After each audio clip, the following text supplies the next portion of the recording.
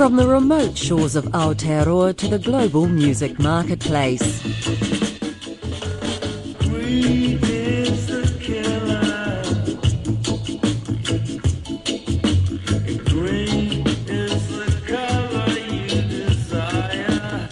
Wellington band The Black Seeds are pitching their music in cyberspace.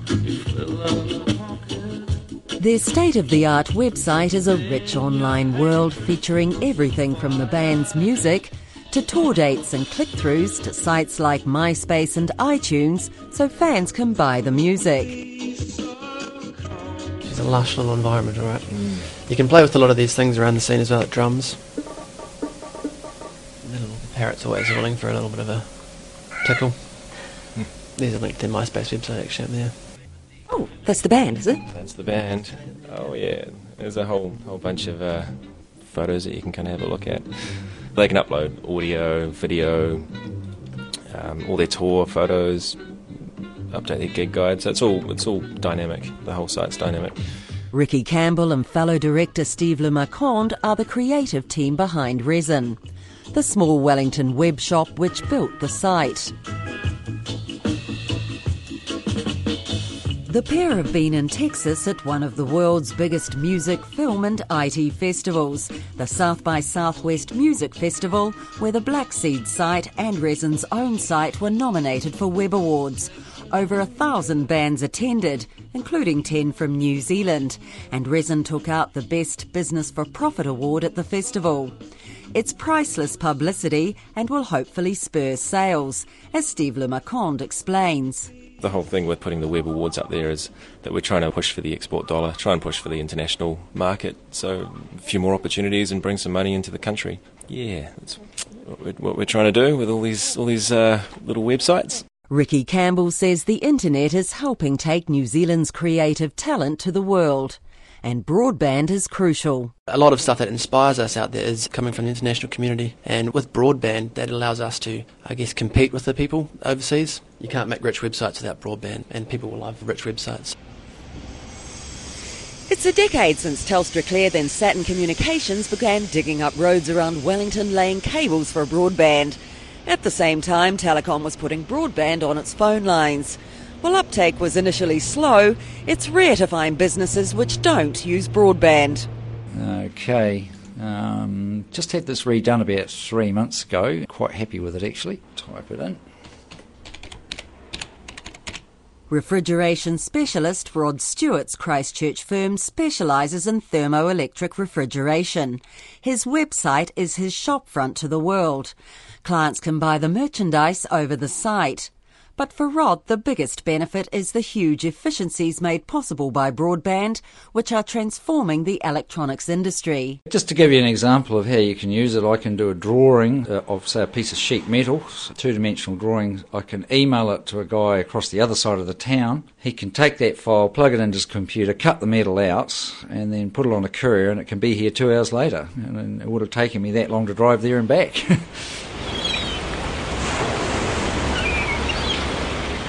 Broadband is also changing not just how but where we work. 2 blocks from the thunder of the surf on New Brighton Beach near Christchurch, Communications Director Lee Harris works from home twice a week using broadband, a vital tool for her PR company Convergence Communications. You could not do business without it. You know, when you're surfing the internet for work, you know, you have to go sideways. You're getting lateral. You click on something that takes you here and then that takes you somewhere else. You know, a large part of being in business these days, particularly with the field that we're in, is keeping up with things. You know, watching trends, what are emerging things that are coming through, so we can then advise our clients that this is the way that these types of areas are heading. You have to keep up with blogs. You have to be catching up with trend websites and things like that.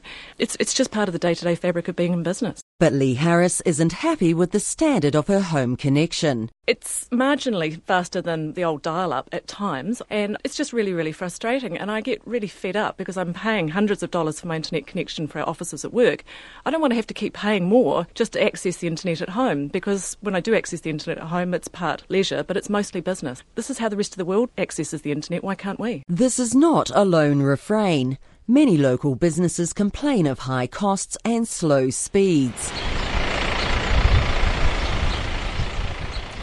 This matters in a place like Canterbury, which produces an impressive diversity of products and services, much of it exported. There's its rural wealth, of course. They call the soils around here Canterbury Gold because of its fertility and productivity. And since the 80s, Christchurch has been the hub of a thriving electronics industry. The capital may fancy itself as Wired Wellington, but Christchurch considers itself the country's IT capital. Think companies like GPS manufacturer Navman or Tate Electronics. And of course there's software company Jade. Its success symbolised by the company's headquarters with its mirror glass and atrium, complete with waterfall. Well, here we are inside the Jade Development Centre here in Christchurch. It's one of New Zealand's most famous IT companies, thanks to a multi-million-dollar partnership it forged with Unisys back in the early 80s under its then moniker Link. It's still doing the same thing, creating cutting-edge software which is exported from here in Christchurch all over the world. Carol. How do you do? David Blair. David Blair is Jade's operations manager, and the tour he provides for visitors reveals the heart of the company. Jade's software runs systems in industries as diverse as banking, health and aviation. David Blair says the software is used at Jade itself to automate much of the company's operations, which are run from a central control room. Now, this is the control room I was talking about. The first thing that will strike you about it is there's not a great number of people in there, but this is the automation that we use. We are actually monitoring about 400 different customer systems in this room with a minimum number of people. Okay, now what are these? These are all servers in our data centre that are running systems for us internally and customer systems as well. You're very privileged to be in here actually, because there's some very mission critical systems running in here, banking systems and such like. These systems are, as I explained earlier, monitored 24 hours a day, 7 days a week, and are online all the time. Back in the boardroom, David Blair explains how broadband is used to run Jade's products on computer systems across the globe. One of those computer systems would be the Northern Territory Health computer systems that runs their hospitals. The servers are based up in Darwin, in the north of Australia, but they are monitored and controlled from here in Christchurch.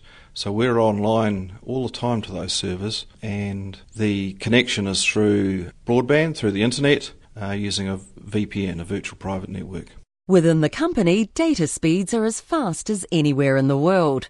But when the signal heads overseas, speeds fall dramatically and broadband prices rise as the data hits the Southern Cross cable, New Zealand's international broadband link. Jade's international competitors pay less for better broadband, and David Blair admits the situation is frustrating. Our business would be more cost effective and more competitive if we did have broadband capacity at a lesser rate. The Southern Cross Cable, which is jointly owned by Telecom and the Southern Cross Cable Company, travels across the Pacific bringing broadband from the US West Coast, making landfall here on Takapuna Beach in Auckland. Jade's concerns about the limitation of the feed are largely the result of the exploding use of broadband here, particularly media-rich sites like YouTube, iTunes and MySpace. Lee Harris contrasts broadband here with her experience during a recent trip to Japan. I was staying in quite a nice little bed and breakfast, but it wasn't really an expensive place, and I jumped on the internet. The free internet there was next to the breakfast bar, and I was just dazzled with the speed. And I remember clicking through websites in New Zealand, and I could get through them quicker in Japan than I could in New Zealand. And I think when you get a taste for what broadband can really be like, you realise how slow ours really is. While Jade is restricted by the international link, the root of Lee Harris's complaints are much closer to home. The Christchurch City Council says for 5 years telcos have underinvested in urban broadband to the cost of local firms, and the council itself, which wants to run much of the city's infrastructure via broadband, including traffic lights, parking meters and water reticulation. A vocal critic of the situation is the Canterbury Development Corporation, which takes a hands-on approach to regional planning. Larry Podmore is the corporation's Technology Ventures Manager. If you have a look around the world and you have a look at Dubai Digital City, Singapore Digital City, they're all realising that the next generation of the internet is about delivering services and products. But to do that, our companies and cities and towns have to have the same sort of infrastructure that these places around the world do. And the European Union, the Japanese, they have whole strategies and whole implementation projects that dictate that. We're a lot more piecemeal, and I think we are, from that point of view, behind the rest of the world. In the absence of investment by telcos, the Christchurch City Council is stepping into the breach. The council is set to sink close to $11 million into a citywide fibre optic broadband network, a third of it funded by the government's Broadband Challenge Fund, thanks to an application lodged by the Canterbury Development Corporation. A council-owned company, Christchurch City Networks, will run the new loop. And as manager Bill Luff explains, it'll offer top-class, top-speed broadband. The common consumer demand for bandwidth at the moment is 1 to 3 megabytes per second. We're actually focusing on 1 gigabyte. And not only is that a lot of data very quickly, but it is also symmetrical on fibre. So you can download at the same speed as you can upload, and you don't have any delays, what they call latency. Developers will also be required to provide ducting on all building projects so fibre can be laid to new homes and businesses. The network is what's called dark fibre. It's not owned or operated by telcos as broadband tends to be these days. Instead, the council will make the fibre available to anyone wanting to lease the cable, including telcos. You can see this dovetails nicely with the government's move to unbundle Telecom's local loop. For example, Telecom, or anyone else for that matter, will be able to lease the council lines, repackage them and on-sell the service. The Christchurch initiative is the result of businesses, schools and groups like the council and the Canterbury Development Corporation getting behind the project. And this is happening right across provincial and suburban New Zealand. Communities are laying their own fibre networks as they tire of waiting for decent, cost-effective broadband.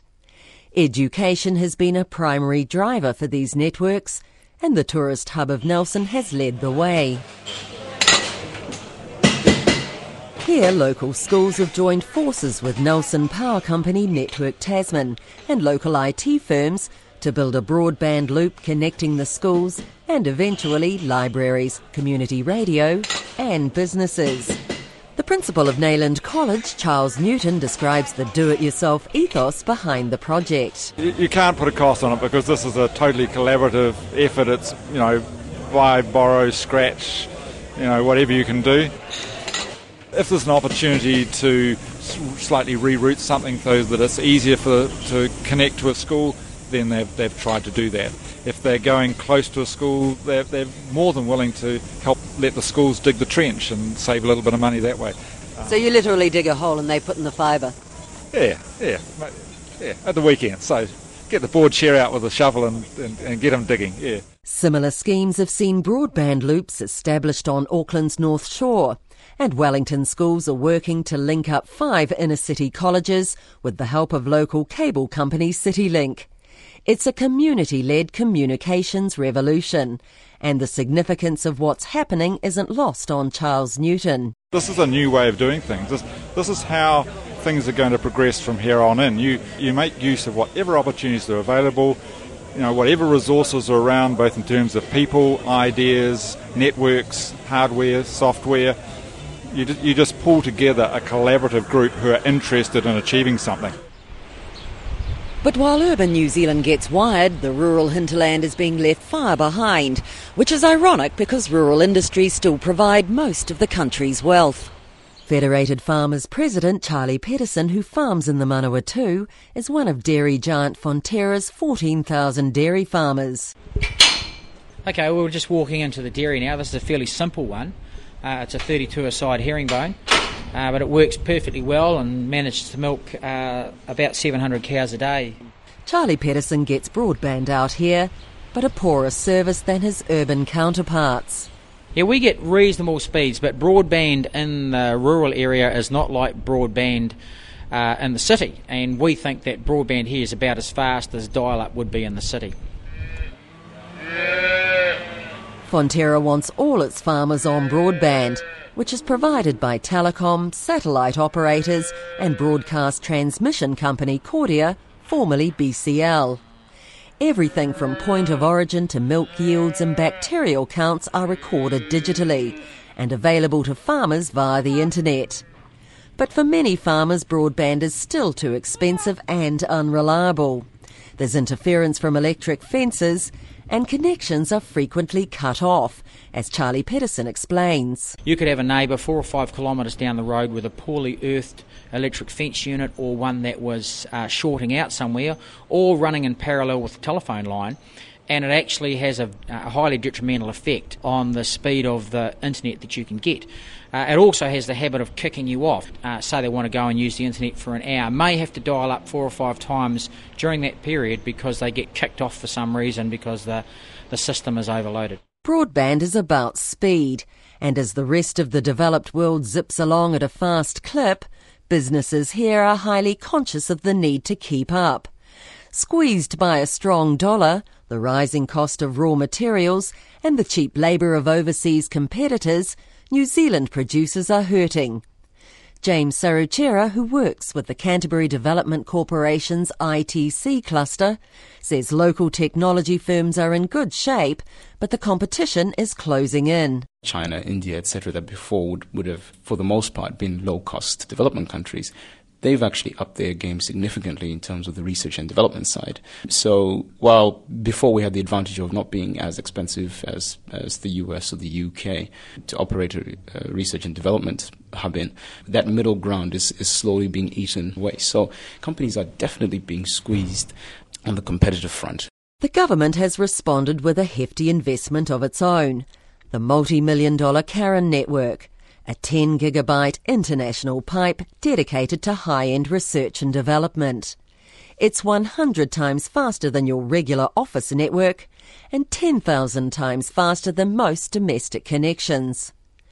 Karen will eventually link the country's 8 universities, the Crown Research Institutes and the National Library. Canterbury University is already test-driving the network, which is being guided through its early stages by the Deputy Vice-Chancellor Ian Town. Right, so here we are at the HIT Lab. Come on through. So the HIT Lab is the Human Interface Technology Laboratory here at the university. And this is the video conferencing facility, and this is Nathan Gardner who's going to be talking with you about it. Hi Nathan. G'day, how are you? Good. Okay. What's happening here, Nathan? Well, basically what you're seeing here is Karen in action.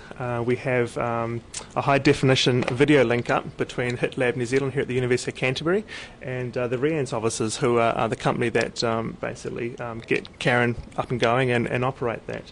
So we have Julie Watson here from REANZ in Wellington. G'day, Julie. Hi, Nathan. Hi, Karen. Ian. Hi, Julie. Seeing is believing, I guess. The system is fantastic. It's like actually being in the same room. This particular system is called Life Size. We're trialing it, and basically we're winning hearts and minds by showing people. So we're demonstrating. We're getting people to come in and hook up with Nathan and just chat about anything that comes to mind, so that people can experience the speed and the directness of this sort of video conferencing. How do they respond? People come in and just go, this is fantastic.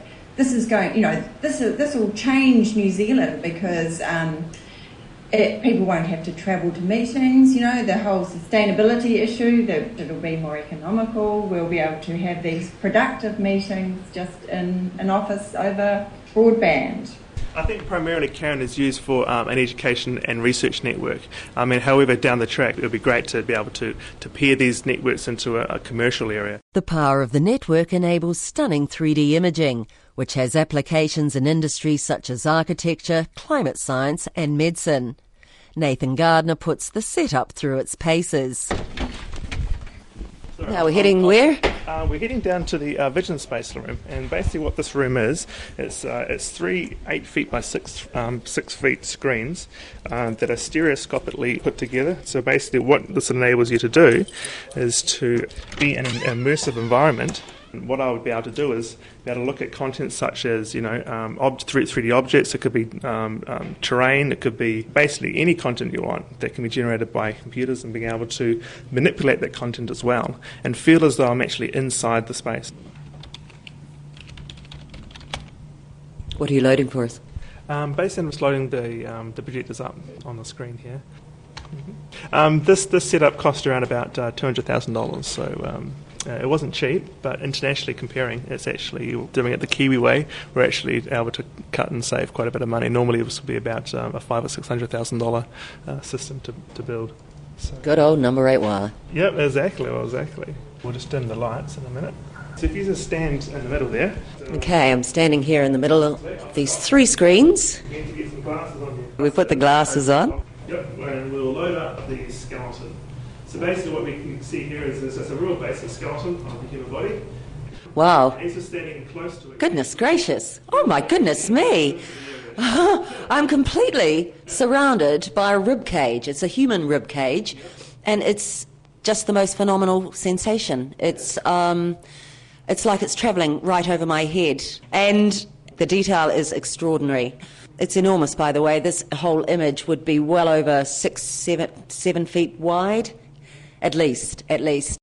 This is the sexy edge of Karen, but its full potential lies in the manipulation of vast amounts of data, which will hopefully bring innovative new products and services in its wake. At least that's the vision pursued by Larry Podmore from the Canterbury Development Corporation. We're now looking for services that can be offered out of Christchurch or out of New Zealand. If we can do the research in that area and then have the connectivity that will allow us to play in the world, we can create companies at the leading edge of the new internet revolution. That's basically about having the speed to have information flowing both ways between here and overseas, so that you're getting information backwards and forwards very quickly. Is that right? Oh, very much so. And it's increasingly large-scale data. I mean, you're talking about the initiatives developed, a lot of it by a famous New Zealander, Dr. Ian Foster, who developed the Global Grid, which is about grid computing. It's about large-scale computing resources being connected up over distance. One example, basically Canterbury's got a major water issue long-term. So the amount of data that you need to capture from all sorts of different telecommunications devices, sensors, sensor networks, and then bring that together in large-scale computing to be able to manage the water aquifer in Canterbury. It's a test bed for next-generation products and services driven by new internet technology. Hi, Robert. I just wanted to talk about the SPINFO bid. Dr. Jerry Cooper is the science leader for informatics at Landcare Research, based in the rural township of Lincoln near Christchurch. It manages 7 of the country's 25 national science databases, including the national soil maps, which detail the very substance supporting the nation's wealth. The soils data itself, of course, is actually used as the inputs to many other kinds of research activity. For example, the research around looking at erosion, what happens when there's a flood event, where does the soil go, sedimentation in the rivers, the flow of nutrients and contaminants through the systems. All of that requires lots and lots of base-level fundamental data. The Karen network will enable the integration of this data with the work of the country's scientists.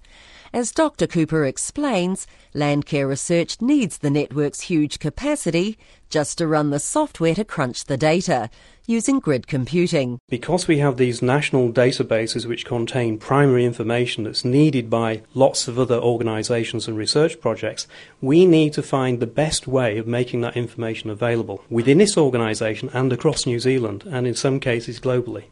The Advanced Network provides us with the mechanism to actually distribute that information. While it's targeted at the education and research sectors, David Blair of Jade says it's being closely watched by private industries as well. I mean, that could open up other ways for us to do business internationally. Development teams that can operate across international borders at times need to shift large amounts of data, and to do that quickly and cost effectively would certainly be an advantage.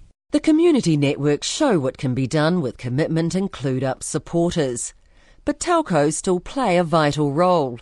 Demand has already forced the Southern Cross Cable Company to upgrade the international link.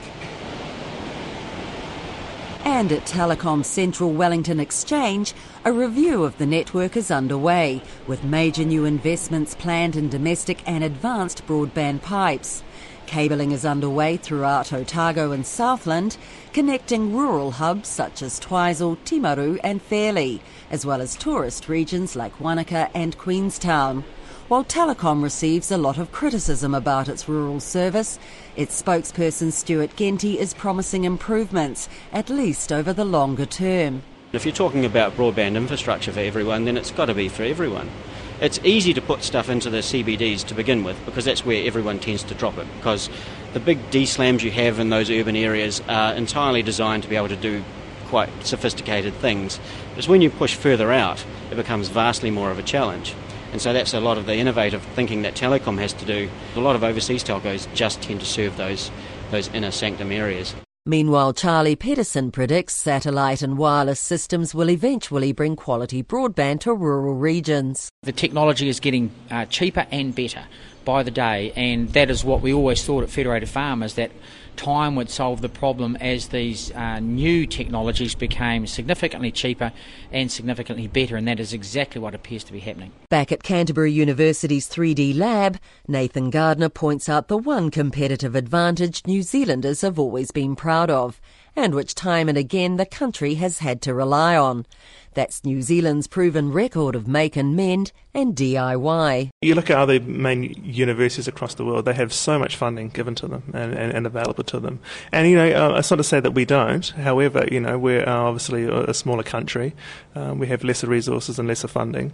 But I think we sort of hold our own. We're up there, worldwide standards-wise. And to be able to do that with less money, I think is actually a good achievement. And it's sort of like a statement, really, to say that, okay, well, things can be done cheaper, but, we can still make the mark. We can still lead and be a part of the international research, and to be able to have such technologies like this. In a tiny country at the far ends of the earth, the number 8 wire mentality is still a key part of most Kiwi success stories.